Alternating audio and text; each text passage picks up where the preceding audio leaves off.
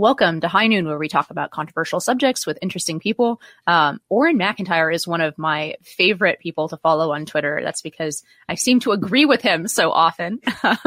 But he's a host and columnist with The Blaze. He's also he has a self-titled podcast, Oren McIntyre, so you can hear his thoughts. And he also has a Substack where he writes short columns and otherwise puts forward his ideas. So you can find him in all of those places. Oren, welcome so much. Welcome to High Noon. I'm really glad to have you. Oh, thanks for having me. So I feel like we've been going back and forth on a lot of the same topics, like on your show, on Twitter. But I really wanted to start out with asking you what you think the sort of origin story of, for lack of a better term, wokeness is, because I feel like this is something with which you put forward really well, and then with which I really agree with your version of events rather than, let's say, some of the more centrist versions of events of how we got where we are in 2023. So when do you think the origins of this new ideology really started? And how did it seize power? Is this something that happened in the last 5 years, the last 15 years, the last 50 years, like 500 years, right? You know, from the range of Sohrab Ahmari, 1250, to this only happened in 2019 or 2020. Where do you put the origin of where we're at? Well, I think the key thing is pushing it back against the idea that it's new, right? Like that's the big thing for a lot of kind of centrists, a lot of people who have drifted over from the left, the IDW type people. They think that wokeness is a development of the last 10, 15 years. Liberalism just kind of got a little out of whack. It went a little off the rails. And if we could just kind of roll things back maybe to the 1990s, then we get a handle on this whole thing and return to the good old days of institutional neutrality and free speech and all that stuff. But of course, I think as both of us would probably attest to, this goes back a lot farther. The problem is that the ideology is really multifaceted. So of course, you have a big part of it, which is tied to the civil rights revolution in the United States. I think there's a pretty good case to be made that, as well-meaning as it was, and Christopher Caldwell puts this forward in his book, which I'm suddenly blanking on the name of, Age of Entitlement.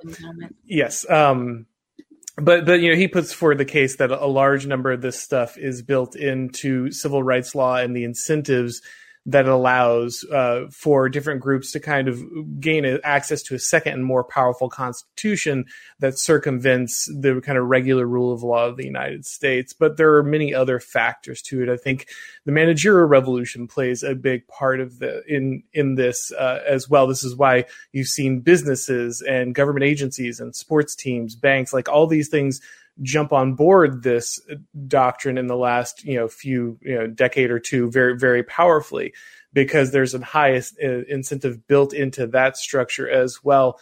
There's also really just the inevitable ideological strain that kind of runs through liberalism and then into progressivism and then into wokeness that I think eventually leads you to where you're at. So I think there's a lot of places you can kind of tie it to.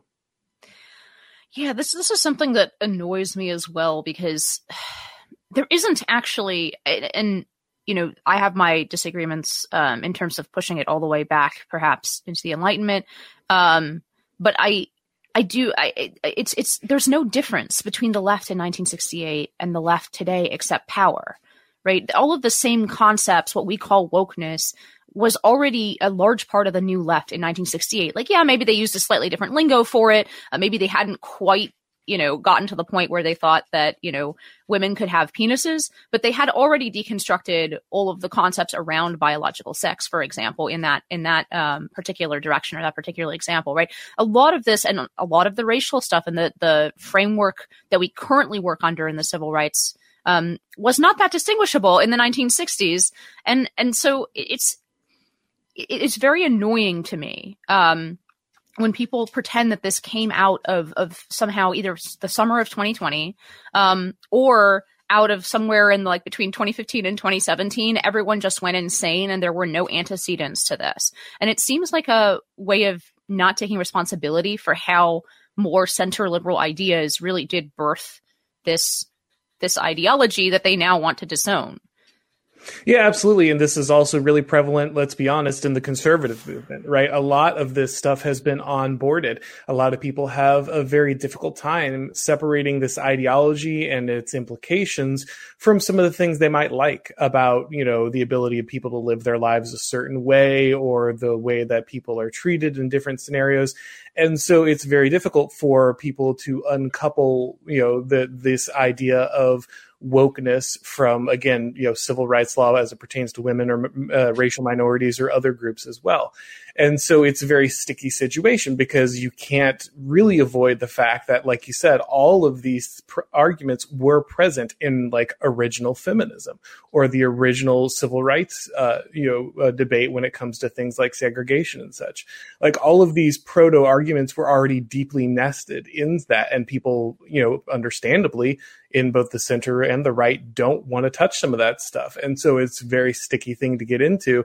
And so they'd rather just pretend that it kind of emerged magically out of the colleges in, you know, 2013 or, you know, something with, you know, consent forms or something when it comes to college sex or whatever, like pretending like the campus protests in 2015 where they're, you know, chasing people down and yelling at Ben Shapiro or whatever. That's the beginning of wokeness, but it's very clearly not. These things go back much, much further. Yeah. I think, I've always been a little bit skeptical. So to the extent to which it was enshrined in law in 1964.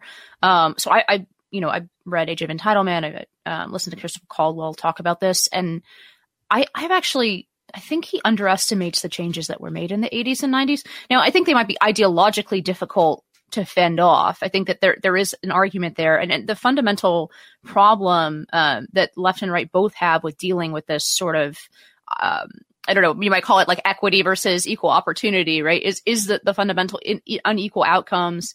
You need an explanation for that, right? If you have that kind of underlying blank slate, everybody absent like certain conditions will end up having the same sort of outcomes, especially if you measure per group, then it is like you are kind of stuck in this loop where you can't, like you have to either say we need to improve equality of opportunity endlessly and become like a perfect meritocracy, which has its downsides as well, or and then be very disappointed when that turns out not to yield equal outcomes, or you go the Ibram Kendi route and you say like no, any kind of disparity is evidence of discrimination, and every disparity means that the system is incomplete in its revolution towards real equality. But there were some, legally speaking, there were some massive changes to the law in the 90s that I think really did create, as you always talk about, I think so well, an incentive structure for especially the private sector to start aggressively enforcing this stuff that the Civil Rights Act itself of 64 really did not until all of those additional incentives. And I'm not going to go into them because they're quite boring. Actually, I really want to have Gail Heriot on this podcast at some point to explain them. But basically, everyone stood to make a lot of money by suing companies. That's the short version. And it made it much easier to sue for essentially for offense. And I think that like those incentives, as you always talk about, it's very important in terms of how people choose their politics. It's not like everybody woke up one day in 2015 and suddenly decided we're all going to buy into this sort of this extreme radical version of woke politics. One, there were antecedents built in before that, but two, there were like a lot of incentives to buy into this. You buy into this ideology, you know, you can get a job like Yoel Roth for, you know, 6 or even 7 figures policing the speech of the president of the United States, right? Or just a 6-figure job that, you know, is essentially ideological compliance. If you disagree with these ideas, we punish you severely institutionally. You won't have a job. Your friends will turn away from you. You'll be banned from platforms, right? These kinds of institutional incentives obviously affect where people land on these issues. Yeah, no, that's exactly right. I'm just saying, I think that the incentive structure and its explosion in the 90s probably does speak to a lot of the acceleration. It's just that incentive structure also existed around the events of the 1960s, right? Like Great Society, all this stuff is built around building the government infrastructure and creating make-work jobs, handing out all kinds of particular benefits, you know, based on this kind of infrastructure. And so what we saw was this move from being strictly mostly a government thing into corporations, right?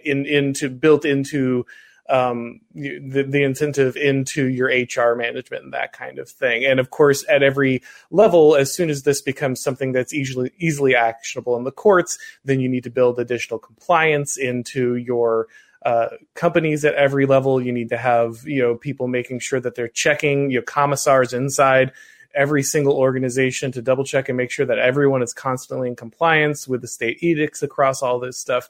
So yeah, that is a huge issue that, the right often ignores, is how much the patronage is built into this, that every time the left gets to accelerate this, gets to create a new part of the civil rights revolution, they get to add additional jobs, additional people who are loyal to the party. Like you said, Joel Roth, you got this guy, probably a relatively mediocre, life in most ways, but all of a sudden he's going to end up getting to police the president of the United States' speech. That kind of power handed down to someone who otherwise probably would not have had a very impressive job or a very impressive life is the kind of thing that builds deep bonds of loyalty to a political movement. People will stand in traffic for that kind of power. And so and literally do. And so I think it's important for the right to understand that when the left is handing these ideological structures over to their activists, they're doing so because people get paid, people get promoted, people get status. All that is built on that. But I do think that structure goes back a very far way. I don't think it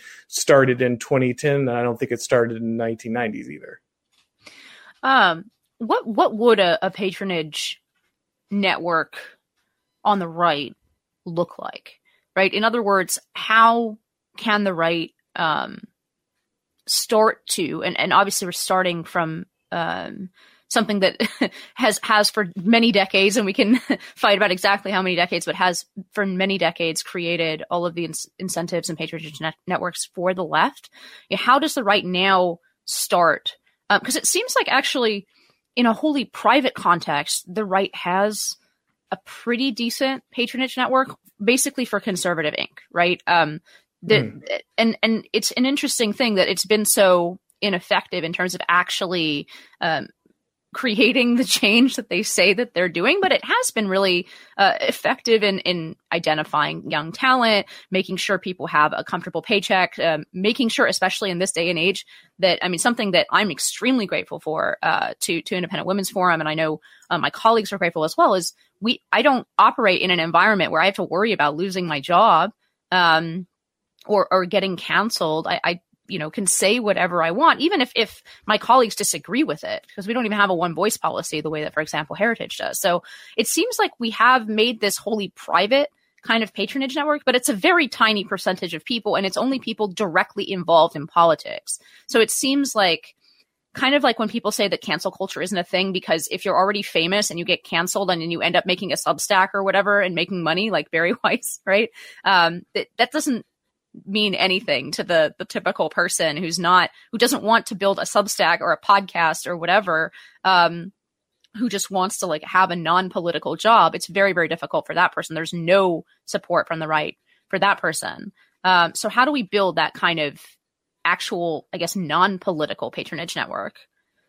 Yeah, it's an incredibly difficult problem. Like you said, there is, to some extent, the ability of the right to kind of pick up and clean off media figures and protect them and provide them opportunities. And that's why I think so often when I talk to people, who have been doing this for a long time, they say, oh, well, all we need is people to just kind of stand up and speak the truth and speak their mind, have the courage of the conviction, and we'll kind of solve this problem. But that's really easy to say when you're being paid by, an institution which pays you specifically to say your opinions and maybe won't fire you, has the courage not to fire you when some group comes after you. But that's not the case for the average person. It's good to have a network that protects these people, and there are guys like New Foundings out there that are building networks for people who are looking for non-woke employment, looking for friendly employment, trying to connect themselves with organizations, companies that are aligned with their values and won't cancel them the first time they kind of step out of line. So that's a good thing. Like that's really good work that they're doing. And I think that's an essential step. If I could wave a wand and change like one thing about the conservative movement, it would be have like a full scale, uncancelable network of employment for people. So people can step out and kind of say these things that are important and not have to worry about getting destroyed. That is not itself a patronage network. That's like an insurance policy, and it's a good one. It's a necessary one. But if we're talking about a patronage network, we're talking about the willingness of using government power and institutions to reward people who are more likely to support your movement. And that's kind of something that the conservative movement is at this point basically ideologically opposed to on just basic grounds. We're the small government guys. We don't believe in using government power. We don't believe in this stuff. And so anytime we're in power, we put the brakes on, and anytime the left's in power, they build a massive network that protects and rewards everyone who is ideologically aligned with them. So, I mean, the first step is just being willing to even protect and reward people who support you politically. And then the right has to ask the question, who does that? Like, not defense contractors or, broadcast journalists, but like, who are the people that actually vote for the Republican base? And what are you actually going to do to better their lives? What are you going to do? What institution are you going to build? What program are you going to create to make it easier for them to have families and protect their businesses and protect their religious convictions? Like, what are you actually going to do with government power to make that tenable, as opposed to just saying like, well, we'll just make sure that the government takes 5% less of your money? Yeah. I think the average person, even maybe especially on the right, underestimates just how much of the left's cultural power is directly funded by government, and by grants, by like those huge budgets. A lot of that is spinning off into NGOs, into grant programs, into scholarship funds, into preferential loaning. Right? There's a huge amount of federal money and state money, honestly, too. And the most obvious example is $800 billion a year to K-12 education, right? Which is more or less wholly owned by the left at this point.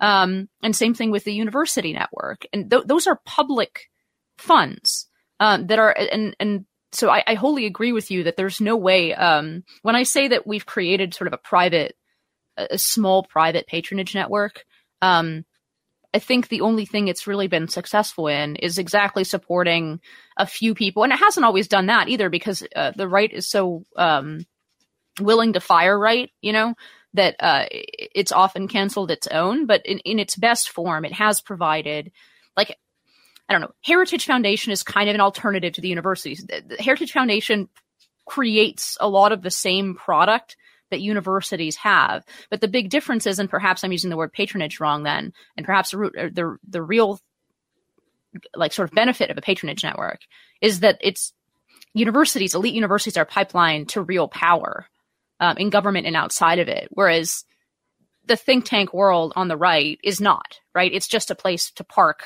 people who want to say interesting things or maybe do some interesting research that is not going to happen in the universities. Yeah, I think that, again, the intellectual pursuits are good. Those are essential, but I don't even think that, honestly, the think tank networks really do a great job of some of that, right? Like many of the most interesting thinkers on the right have been all but cast aside by the movement for many decades. They've been ostracized. They've been out in the wilderness. And so I don't think, honestly, much of the intellectual work even being done in the think tank sphere was particularly groundbreaking or producing significant results. I mean, I don't want to cast aspersions on people who are doing work there. I'm sure there are people who are doing very good work. But let's be honest, how is this materializing anywhere, right? Like, so that's sort of really, I think because you're really thinking about this as intellectuals. I'm not thinking about it that way. Okay, sure. It's policy, right? The think tank network on the right writes policy, and they do it quite successfully. But the problem is there are ideological constraints that you're pointing out, and so many people are pointing out correctly on the right, that that makes that even their policy, when it is effectuated, not have the kind of, they're not racking up the kind of W's that they need to, right? But in terms of the actual mechanism, that policy work does find its way into legislation. It finds its way into regulation. It finds its way, especially on the state level. Like there is a function there that's very important. But it misses. But if it doesn't bear fruit, how much does it matter? You know what I mean? Like, I hear what you're saying. You're right that the language is making it into things, but if it doesn't bear fruit, what's its actual value? Right. But that's an ideological problem, right? Like that's Sure. a problem of like, changing what the right is, which I agree with you on. But the mechanism, I'm thinking like just structurally, right? The mechanism of being able to write policy and having it show up, I actually think the right has been quite successful in doing, especially on some, but like a lot of the things. The problem is that the policy they choose to work on, as you've pointed out, is often not very important to the trajectory of the country, right? So like tax cuts, I like keeping more of my own money and whatever, but it's obviously not at this point changing the trajectory of the country, and it wasn't changing the trajectory of the country in 1983 either. So that's an ideological problem. I'm thinking about just purely like the structural, what is the purpose? If, for example, you had a successful sort of ideological right wing that is producing policy that is, let's say, more closer to the heart of where the left's power comes from, I think we actually do have the mechanism to implement that. Through like think tanks and stuff, which actually, I mean, the left is kind of jealous of this, which is hilarious to me because the powers that they hold are so much more effective. But that's why you have the hysteria over like groups like ALEC, for example. You have just this utter hysteria on the left, like because the same language will find itself into in a bunch of bills in different states. So I think we are successful in that. It's just ideologically, I think that the ideological constraints are what you're pointing to, and that's the reason that it's so unsuccessful. Am I wrong? Is there some other modification or other pushback you would make on that concept? No, fair enough. I mean, the think tank world is certainly not one I'm super familiar with, so it may indeed be the case that that's an effective avenue that just needs a tweak, but I wouldn't know. Like I said, just looking at the fruits of what has come out of there consistently, it does not seem to bear out significant results, the results that may end up in legislation, but those that don't actually bear fruit in actual changes for the country, like you pointed out. So. Yeah. No, I wouldn't call it a tweak because it requires like ripping out the heart and soul of essentially the conservative movement, right? So I don't call that a tweak, but I think structurally there are avenues that actually do function on the right, but they've been directed towards ends that are not effective and never are going to be effective. That's, sort of my change of mind over the last, 5-7 years. But what would the public patronage network look like? Like, give me an example of what the right could do to create a public patronage network that would be equivalent, say, to the fact that there are all these jobs available, there are all these preferential loans available, there are all these, essentially to protect our own. Like what would a Republican Party that is interested in making the average Republican voter, making him feel like protected and his life improved by some form of actual patronage? Well, I think, you're pointing to the K through 12 education system is huge, right? Like this is basically a massive donation to the left. It does pretty much everything for them. It gets kids hooked onto ideology from the very beginning. It gets parents used to the idea that the state will care for their children from birth to death, that they'll be the providers of food and that they'll be the therapeutic culture that actually ends up raising your children and giving them values and all of these things. So it is an amazing just monolith of leftist influence, along with, of course, all the financial benefits, all the make work jobs, everything else, the propaganda distribution.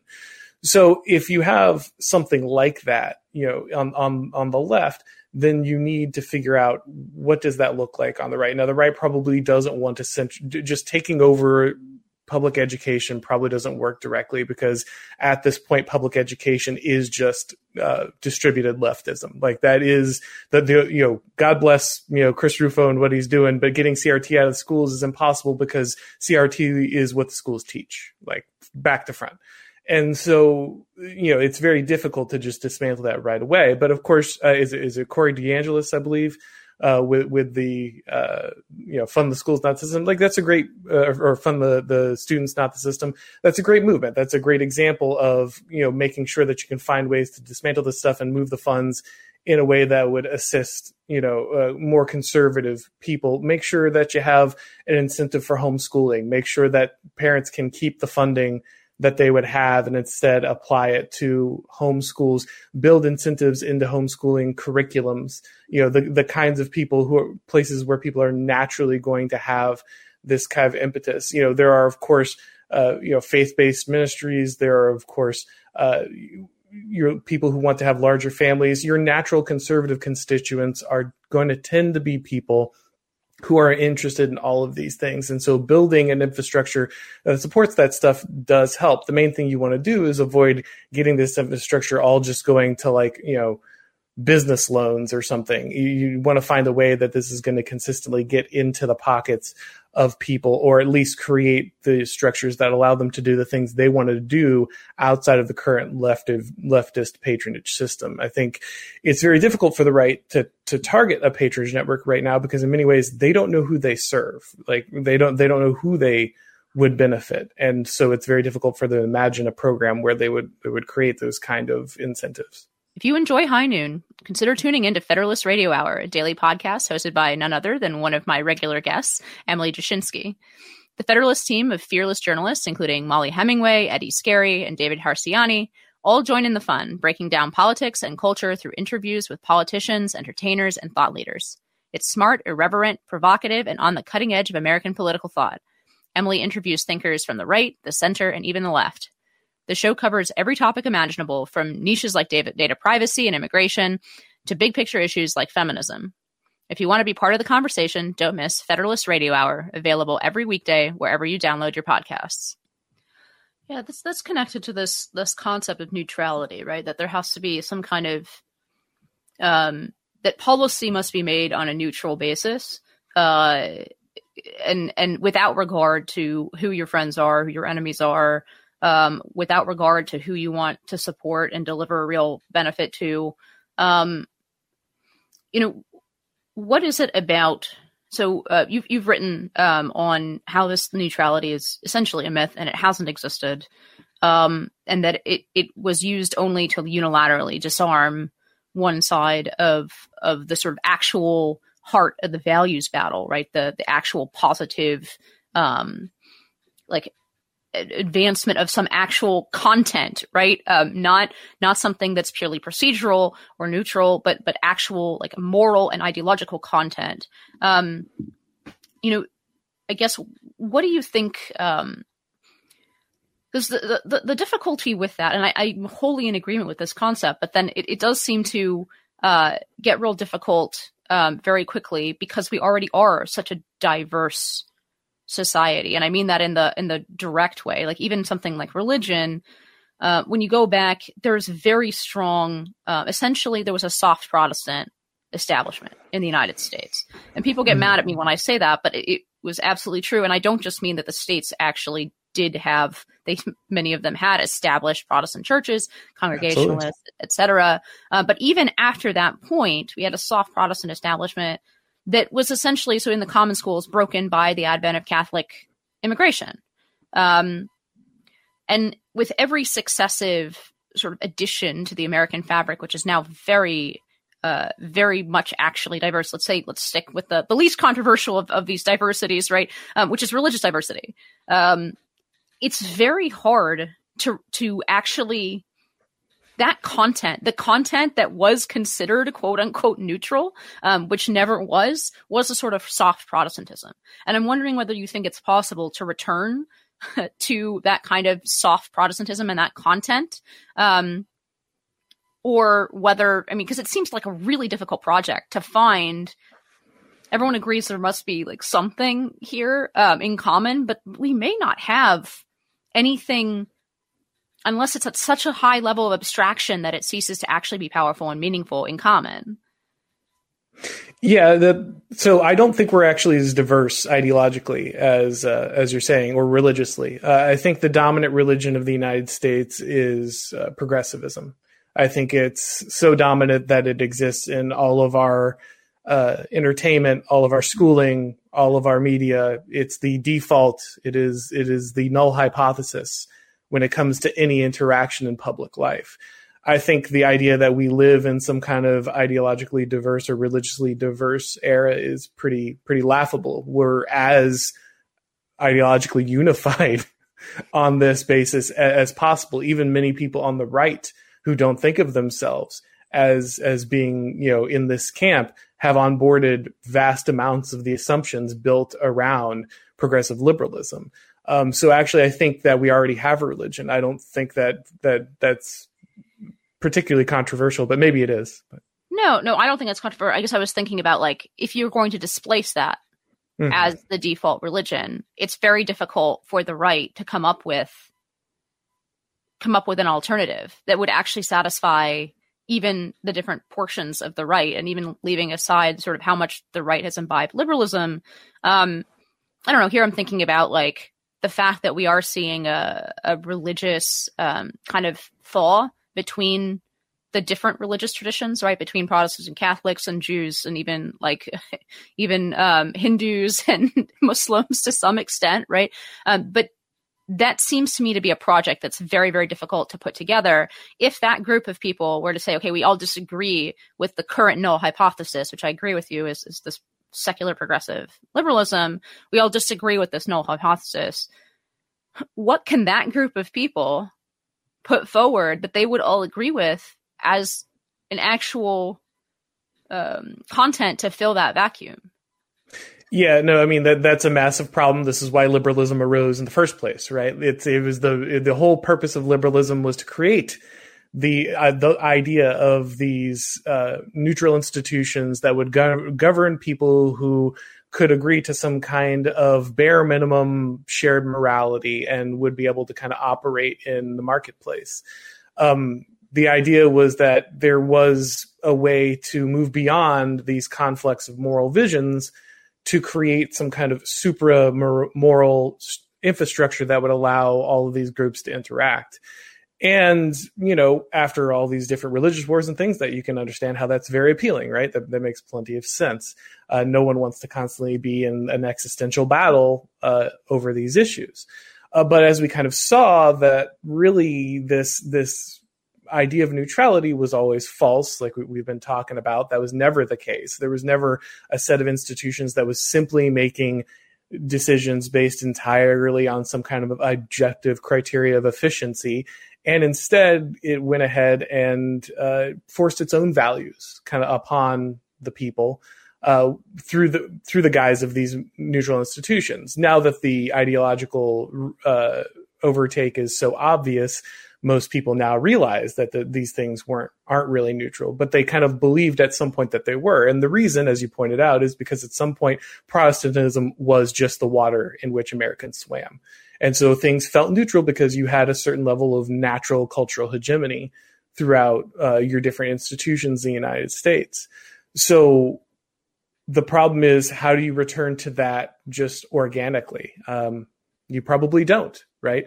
But the other issue is, do you just ignore it? Like, do you just ignore the fact that people in all of these different communities and all these different moral bases have pretty substantial ways in which they differ on like how children should be reared, or how men and women should conduct themselves, or how businesses should be operated, or how the criminal justice system should work? Like, can you just go back to ignoring this again? I think the answer is probably no. The only reason that you had kind of that illusion of it was again, that you had that that Protestantism baked in. I don't think the right can solve this problem. I really don't. Like I said, I really don't think the right knows who they serve or how they serve them at this point. They don't know how their coalition is constructed, and they don't know how they would even come to a shared definition of the good, much less figure out how they would then build that shared definition of good into a framework for all these institutions. So then what happens, right? If you don't have... So even because your critique seems to be running deeper than, so even if the right comes up with, let's say they come up with the sort of focus on recapturing these institutions, creating patronage network. Let's say they know who votes for them and how to make their lives better. It still seems to me that. I think you're right that we don't have a shared enough vision of the good in this country to continue. But what happens then, right? Because it seems to me like that, for example, the breakup of the United States is quite unrealistic. Maybe it gets more realistic as time goes on, but I've argued with other folks on this podcast before. A lot of these two sides, one is completely, as we just said, fractured. And the other one is dispersed geographically. And it doesn't seem to me to be a realistic proposition that these are actually two different nations. What they are like a scatter plot, right? Of blue cities essentially inside red territory. Where do you think we go from here if we accept that, yeah, we have such radically, in some ways, opposite visions of the good? How do we even come together and make politics happen, right? How do we form a political unit from something that fractured? Yeah. The problem you're talking about is the most essential one is geography, right? Because in the past, these problems were solved by geography. Empires existed, and empires existed generally by the central sovereign power, more or less granting, satrapy to some outlying province, right? So, you might be a subject of Rome, but you're allowed to basically keep acting like Egyptians and worshiping the people that Egyptians worship and having the customs that Egyptians have, as long as you're willing to kick back to Rome. You give the taxes, you get the levy, and you continue on. It's not always the case, but generally this is how empires operate, and this is how different people with fundamentally different values, different cultures, different moral visions were able to still live under the control of a particular sovereignty, right? What we have now is a situation where the people who agree with each other don't live next to each other. Like you said, we could live across the country and have very similar moral visions or political understandings, but my neighbor next to me might have a radically different one, and the neighbor next to you might have a radically different one. And that's a really big problem, because then you can't really let things go back to federalism, right? And then because then you're really divided more along the sides, the sides of urban versus rural, as opposed to, it's zip code, it's not state. And so I think the very likely thing, and this is not, no one's going to give me an award for the white pills here. No one's going to be really excited about this, but the answer is I don't know that the right gets it together. Like if you don't have a moral vision to replace progressivism, a shared moral vision that people are willing to install into these institutions and protect them against these hostile ideologies that will eventually move into them, then I just think the right doesn't probably control national politics, which means that you might have areas. You're going to see this. We've already seen it. Self-sorting. We've already seen people moving to Florida or Texas or Tennessee to flee, COVID and other developments in these other places. You'll probably see the federal government continue to get very bad about what it does and how it does it. It will probably continue to get more inept at enforcing its policy decisions. And while I'm with you that I doubt we'll see a hard national divorce, I think, most people who are critical of national divorce are right about the fact that it's very unlikely that you'll see a formal fracturing of the United States. I think the far more likely thing that will happen is the left will get so bad at governance and DC will get so inept at enforcing its dictates that eventually the states that are able to secure some kind of right-wing, governor who's willing to push back will simply start ignoring as much of their policies as possible. And over time, as so is often the case with the collapse of empires, it's not so much that there's some kind of formal announcement that, America is over, but it just turns out that the more successful states, the ones that are able to protect themselves from kind of the complete degeneracy of Washington, D.C., will eventually just kind of emerge as the winners, and the federal government will have a harder and harder time imposing any changes on them. So that's not the worst vision I've ever heard. But there are two different, and in the terms of like that actually sounds not as bad as some of the alternatives. Right? Yeah, sure.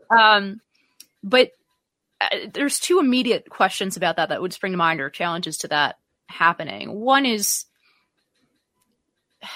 look, the left is not Rome. They're not satisfied with tithing, right? They're not satisfied with the kickback, right? Florida can't just write a check to Washington and then just succeed outside of the check, right?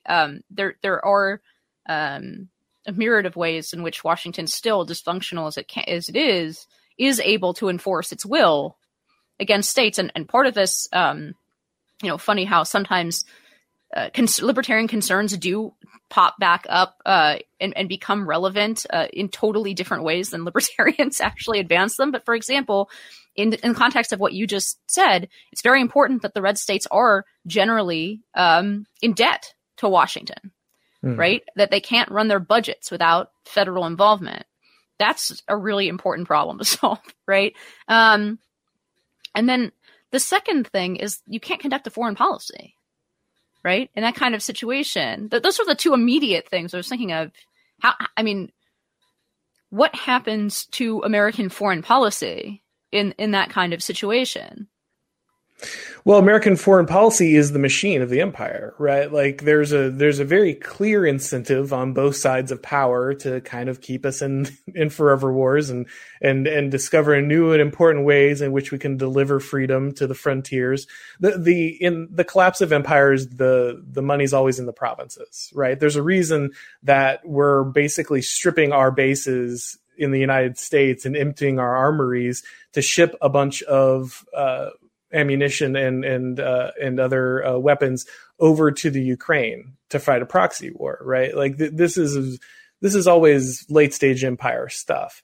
And so what will happen to the foreign policy of the United States? They'll keep trying to push this global hegemon thing until it breaks.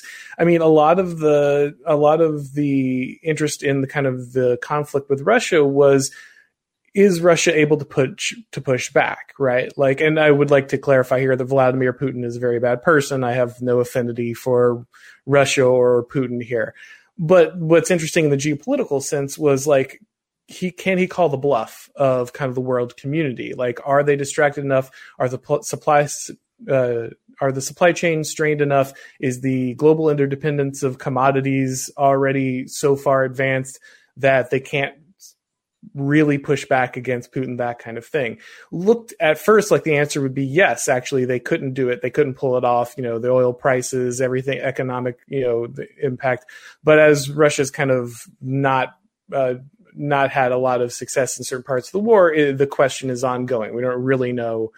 It's difficult even at this point to even get accurate reporting on what's happening there. But yeah, I mean, you're right that the foreign policy of the United States takes a very significant hit. And that's really unfortunate because there's a lot of really nasty people who would like to hurt the United States or would like to take over like regional control and do very ugly things in their arenas. But, if the United States is basically just willing to turn its country into some kind of, staging area for global techno capital, then kind of one of the eventual costs that it pays is the degradation of the homeland because they're too busy trying to affect policy somewhere out in the middle of Eastern Europe.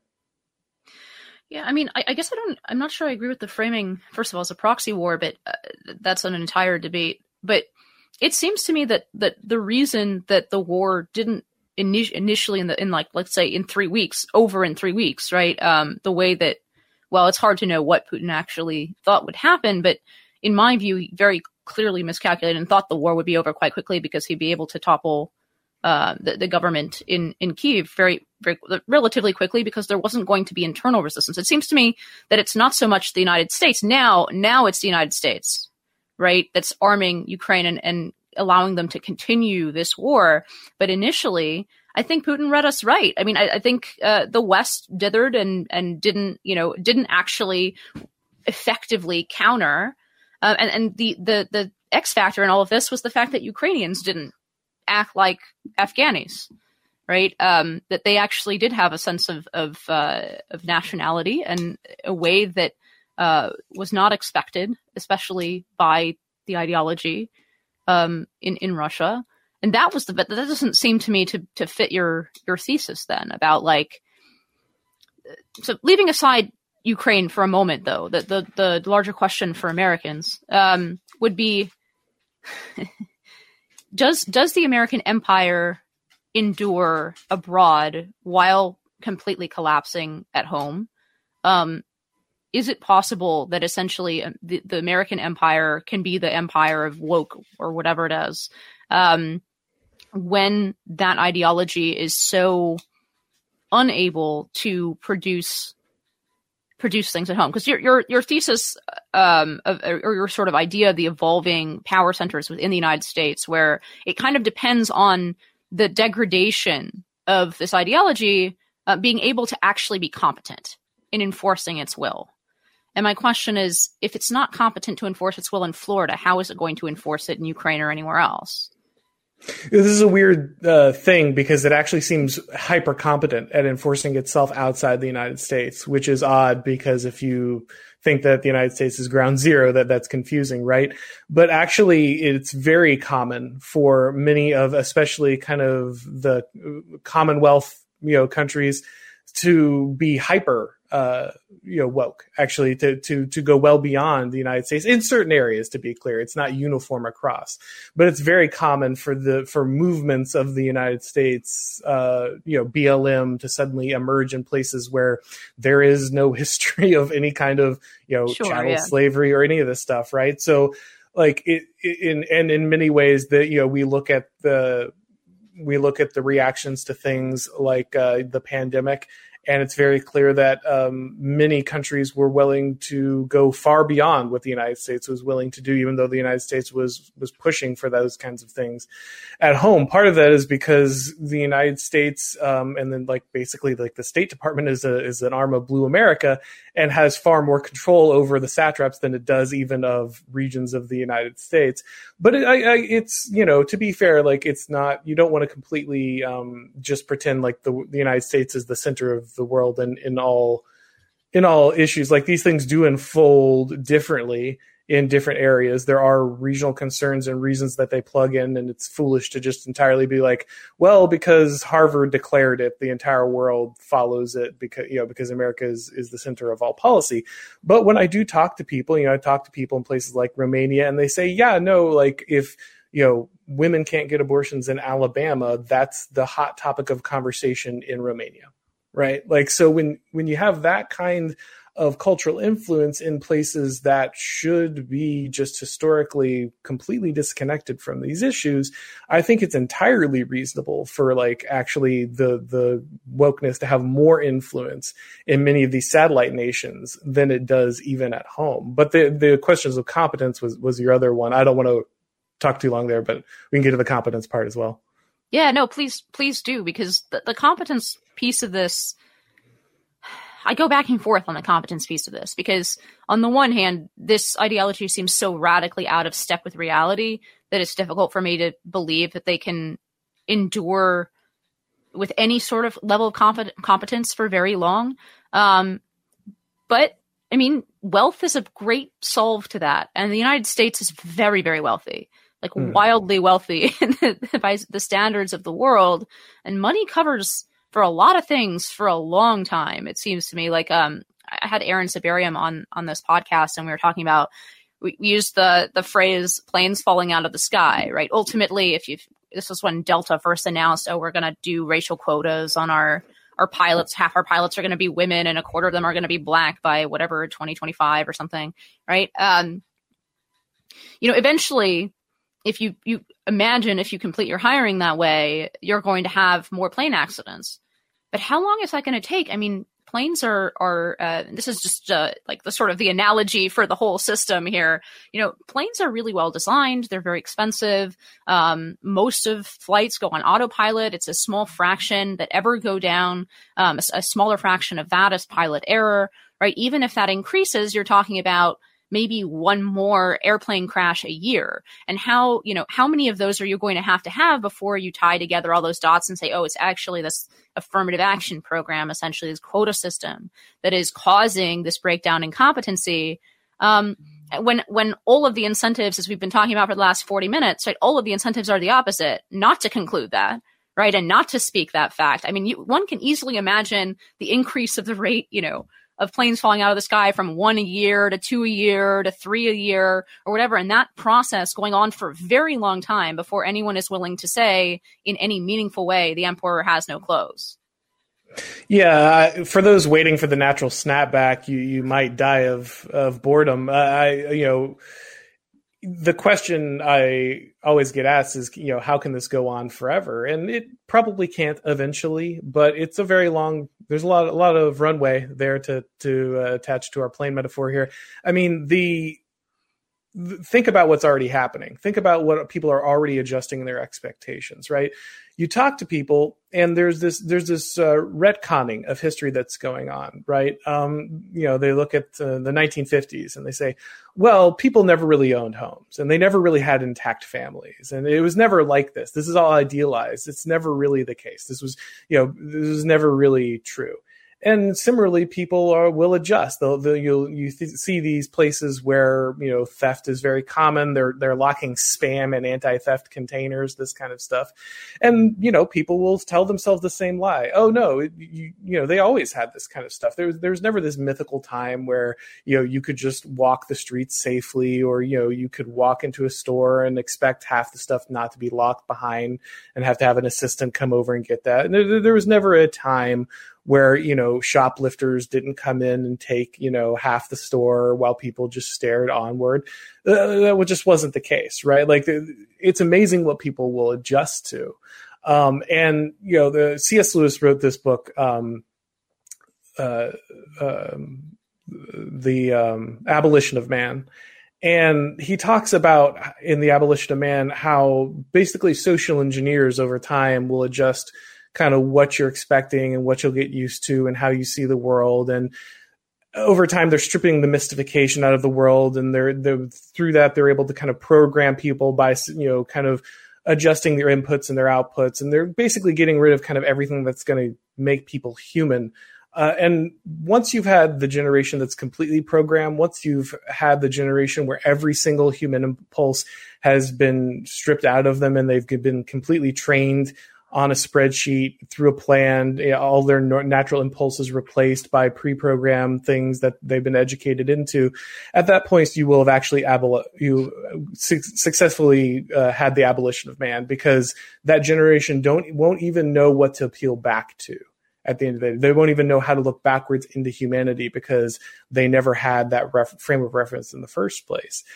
It's a pretty dire vision. I don't know if we're completely there yet, but the process is real and it's ongoing, and we're seeing how far we can stretch the limits of kind of human social planning. It didn't die with the Soviet Union. It's alive and well today. Managers are basically top-down trying to reprogram humanity into the most efficient, manageable widgets they can by shaving off basically all the bumps and bruises that make them human. And the question is, how long can you do that before the machine falls apart? Like you said, well, if it's a powerful tool, it seems like we can do it for a long time. Eventually, you think it's got to fall apart, but there's a lot there. There's a lot of time between here and there. Yeah, I mean, look, the Soviet Union lasted a long time, too. Yep. But let's close with this. What's the role of tech in all of this? Because a lot of that shaving of the bumps and bruises, and even a lot of the forgetfulness that you're referencing, like that, even it seems like a lot of people don't even remember what life was like in 2019, right? And that seems like sort of glittered over as a almost even in our memories, it seems kind of embossed in amber. And I think the 90s even more so. And I think there's probably some story here for people exactly around, I think, our ages, a little older, a little younger, because we remember the 90s, but the 90s were in some way, there's a reason that people thought it could reach the end of history, right? There was, it was a decade with an enormous amount of surface level, sort of good things, right? Enormous wealth. The culture wars were not as intense in the 90s as they are today. There's a reason that this sort of center left folks we started this podcast talking about harken back to the 90s and say, well, why can't we go back there? Because on the surface of it, it was a very nice decade for the United States, right? Right after the victory in the Cold War. But what role does technology play in making that kind of forgetfulness either more or less possible? Because I could see it going either way, right? Like on the one hand, we have more video and we can share in the 24-hour news cycle, and it's harder to sort of, it's harder to do anything in private.